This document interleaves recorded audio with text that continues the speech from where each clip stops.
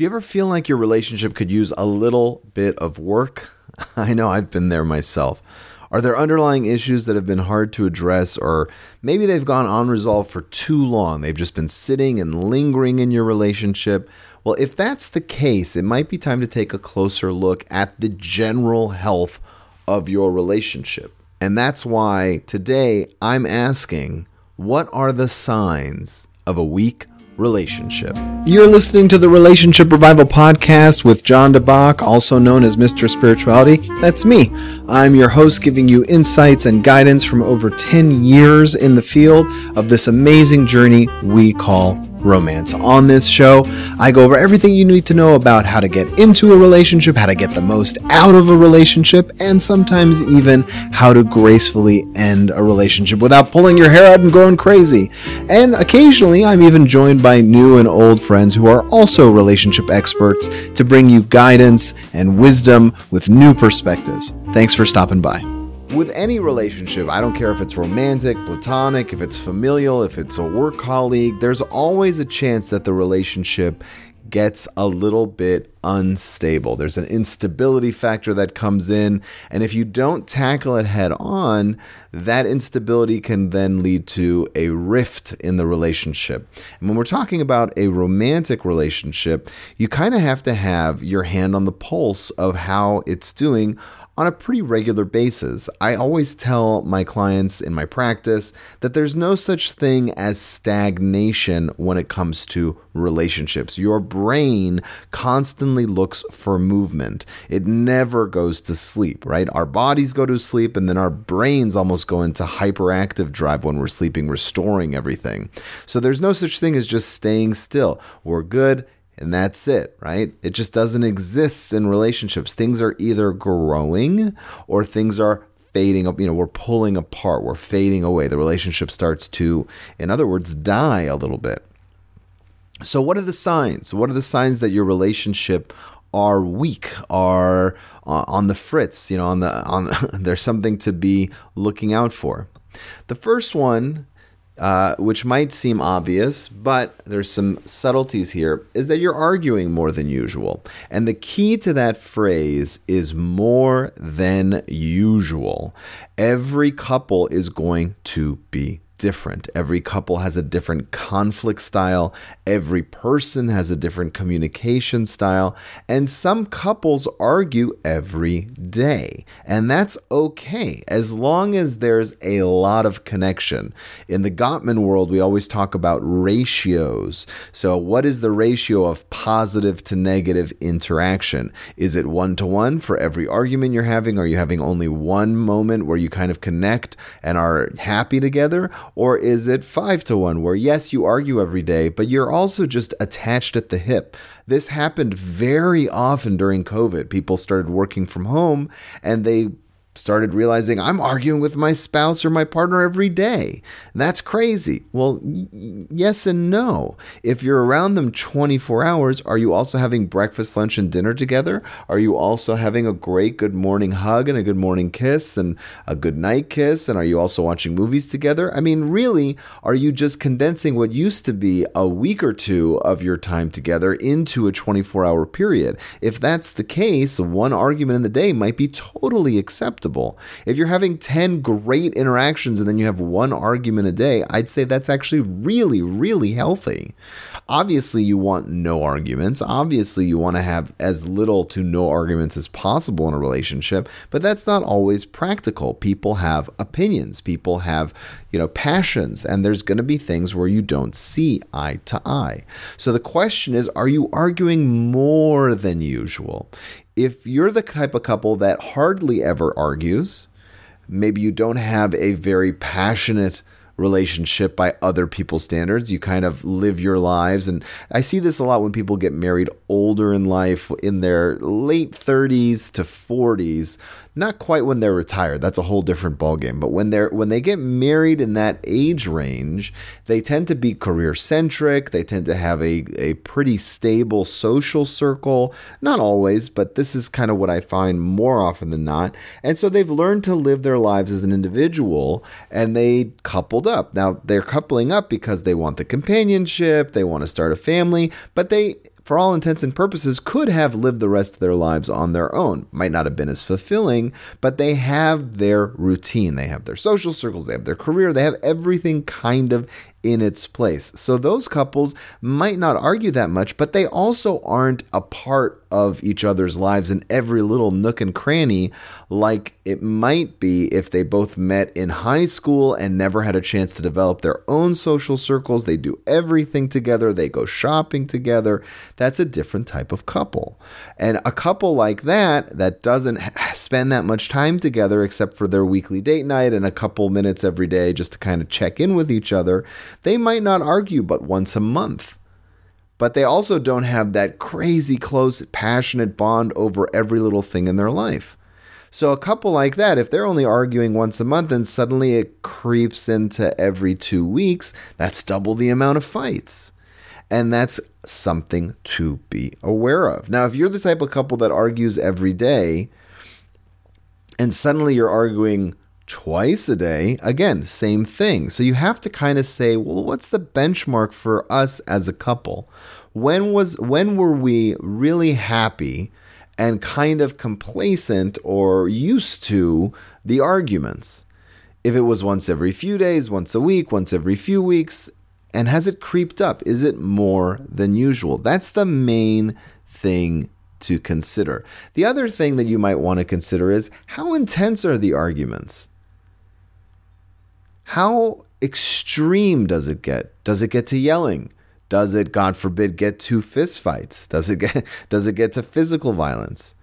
I have clients in my practice who it's funny, when there is a little bit of physical violence in the relationship, we have to prod in counseling because it's not something couples typically will tell us on the first session, second session, unless we really try and pull it out of them. And it surprised me when I was starting. It surprised me that I would be meeting with someone for 6 sessions, 7 sessions, and suddenly it's like, oh, that's like when she hits me.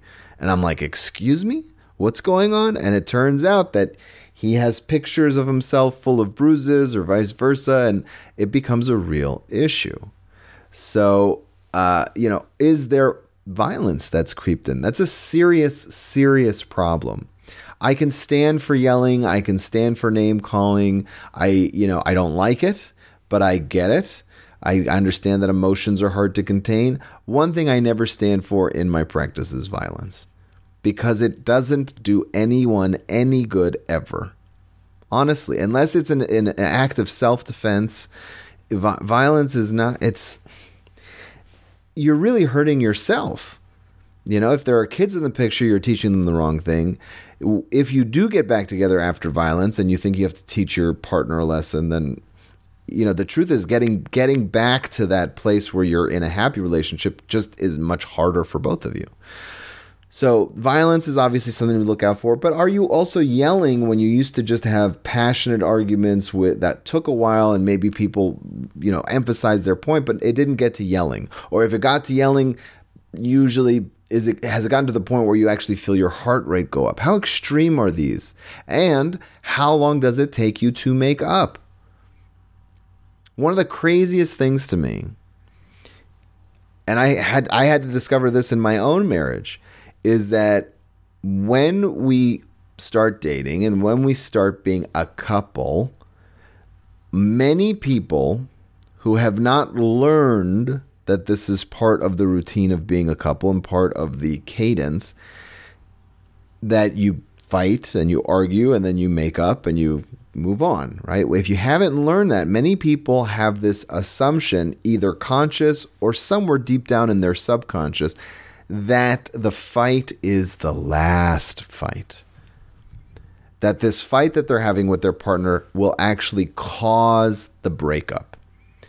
And I remember when we first got married, I thought every fight meant we were going to get divorced. It took a while for me to realize it doesn't. We typically have a fight that lasts no more than a day, and then we get to make up. So one of the questions I ask my couples is, how long does it typically take for you guys to start talking again after there's an argument? And it's different for every couple. Some couples, it's just a couple hours. Some couples, it takes a few days. Whatever the answer, if you're trying to see that if you have a weak relationship, the question you should be asking is, how long does it typically take for us to start talking after an argument? And has that time gotten longer? Did it used to just take one day and now it's taking 2 or 3 days before we start talking to each other? That's a bit of a red flag that something's wrong in the relationship. Connected to that concept is a second sign that the relationship has weakened, and that's withdrawal. During the honeymoon phase of a relationship, two people can sometimes breathe love and understanding into each other better than they can breathe air. But when the bond begins to weaken, there are observable signs that can sadly point to a failure in the future. One of the biggest ones is when you start to pull away from your partner. So this could be as a result of an argument, but it can also be because you feel like you're growing in different directions. There's a passion in your life that you don't feel like your partner appreciates, respects, or shares. Maybe they have a social circle and they're spending more time, and instead of confronting them, you feel like, well, I'll just go do my thing, and one thing leads to another, and a month and a half later, you suddenly are living two very separate lives. So the withdrawal, the fact that you're not connecting, you're not checking in, maybe there's a secret in your life, maybe there's a part of your life you haven't shared with your partner. Maybe you feel like there are secrets happening on their side. All of those are signs of withdrawal. And withdrawal, detachment, comes a lot of issues in a relationship, because eventually that withdrawal becomes comforting. At the end of the day, the one person you really can't run away from forever is yourself. So it's reliable that you could be alone. A lot of people don't realize that depression has an addictive quality, right? Depression has an addictive quality because it's always there if you really need it. And that reliability that you can always feel crappy about yourself is pretty addictive. Being alone has the same addictive property. Withdrawing from your partner has the same addictive property. It might be uncomfortable and you might feel lonely when you withdraw, but at the end of the day, you don't need anybody to withdraw. You don't need anybody to be alone. And so it's always there if you want it. It's like always, it's like in a first world country, having water come from a tap. You just take it for granted. And so as you withdraw and you get used to it, you might tend to develop a pattern of what we call stonewalling. So if there is an argument, if there is something you want to bring up to your partner, you just say, you know what, it's too difficult. I'm going to go back to what I'm comfortable, what I know I can do, where there's very little effort, and that's withdrawing. And that's a problem. When you stonewall, when you detach, that is a huge sign that there's a big, big problem in the relationship, because the only reason relationships exist is for you to connect. As long as it's not a transactional relationship where you got married specifically for money or you coupled up just to make a baby and that's it. I mean, that really doesn't exist so much in today's culture.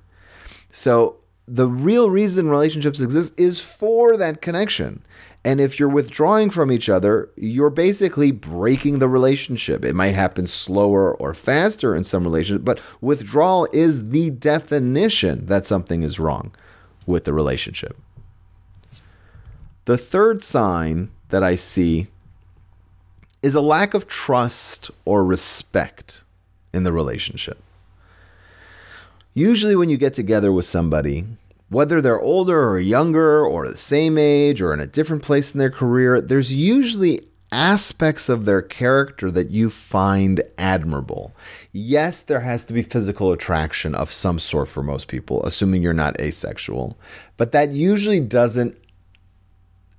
isn't enough to develop a full-fledged relationship. There has to be elements of their worldview, of who they are as a person outside of their physical attraction that makes you want to actually have a relationship with them and not just sex. You can get blinded by the sex, especially if it's very, very good. And you might start manipulating your own rationality in terms of why you want to be with them. That happens. But usually that doesn't last very long. And when you get to that point in the relationship where you realize, I like who this person is, you are looking at those aspects of their character that you trust, that you respect, that you love about them. And when those aspects of their character suddenly become things that you don't respect anymore, maybe you've been around them long enough to realize there's inconsistencies, maybe you're just angry at them for something else, and so suddenly those aren't so amazing to you, and you start taking them for granted, and you don't start appreciating who they are as a person, then that lack of respect for them leads to, guess what? Withdrawal, resentment. It goes back to the main problem of a weak relationship, which is you don't connect. Because if you don't respect someone, you're not going to want to connect with them. You're going to look for connection, human connection with someone you do respect. Not necessarily an affair. You might start spending a lot more time with friends, with family, with a work colleague, with a mentor of some sort. It doesn't always lead to sex, but you have essentially taken yourself out of the relationship because there's an aspect of the person's character that you just started to either disrespect, or you're just dismissing them as someone that is not worthy of your attention. Similarly, trust is an issue. If the person has had an act of betrayal, financial, physical, emotional, whatever the act of betrayal is, and they've done something where you just don't trust them, well, you can't really be in a relationship, not a full-fledged romantic, unguarded relationship with someone where there is no trust. It's very, very difficult. So how do you rectify this? That is a little bit more complicated. Rebuilding trust is kind of a topic of a whole other thing. But if you feel like you don't trust them, or if you feel like your partner doesn't trust you, then that is a very, very clear sign that there is a weakening of the relationship. So you have to kind of jump on that. You have to kind of talk about how to rebuild trust. You have to, because that's something that takes two people, right? You can't have someone say, I don't trust you, and then the other person say, well, get over it, right? It's not like the respect issue. If you find that you're not respecting your partner, some of that work, some of that internal, emotional, psychological work can be done on your own. Trust is a little more tricky. If someone doesn't trust you, there has to be some conversation. And usually there has to be, if they just can't get over it, if that trust is just too hard to rebuild, you usually need the help of a professional at that point to kind of steer them, because that kind of is an indication that the other person doesn't really know when to let go or how to move forward. Another sign that your relationship has some issues is if you're just not communicating. Now, this is not necessarily the same as a withdrawal. When you withdraw from your partner, it is completely possible that you're having communication, especially like if you have kids, for example, or if you run a business together. There's going to be a ton of transactional communication, and you might actually be really good at it. What time am I picking up the kids? 3:00. No problem. You show up. Everybody does exactly what they're told, but there's an emotional withdrawal. When there's no communication or poor communication, that's a separate issue.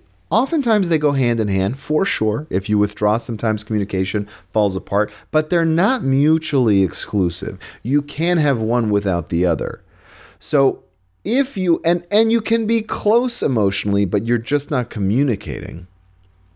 So there's the sense that I love you, you love me, but we are not on the same page. I tell you to show up at this time. You think I say this time. I tell you we need this. You ignore me. You tell me this. I don't hear you. And there's a lot of affection. There's a lot of love. And maybe there's a lot of quality time where you sit together and you watch TV together or you go on hikes. But for some reason, you're not communicating. There's something that's not getting across. And that happens quite a bit. I would say if I had to pick which one's more common, the withdrawal is. People learn to function on a just a basic day-to-day level and ignore their emotional pain more often than they can address their emotional pain and not function in the physical world. So this is less frequent, but it does happen. It does happen. And I do see it happen with people who are very high functioning. So business leaders are great at this. They talk about everything. They're very structured. Sometimes they're great. So if I get a couple in my practice, and I very often assign homework at the end of every session, like you should be doing this every day or every week. Those people tend to be great at homework. They follow directions to a T. They like getting A's on the test. So when I give them homework, they thrive. But there's not a lot of compassion in what they do. And sometimes just the action will get them there. And that's kind of one of my jobs as a counselor, is to assign homework that kind of pushes them to feel. But sometimes it doesn't connect. And when it doesn't connect and there's no emotional, oomph behind it, then that's usually a sign that there's some emotional trauma that blocks them from being able to get in touch with their feelings because there's too much pain there. That's when I see this happen more often than not. Another sign is that you feel like you're walking on eggshells around your partner.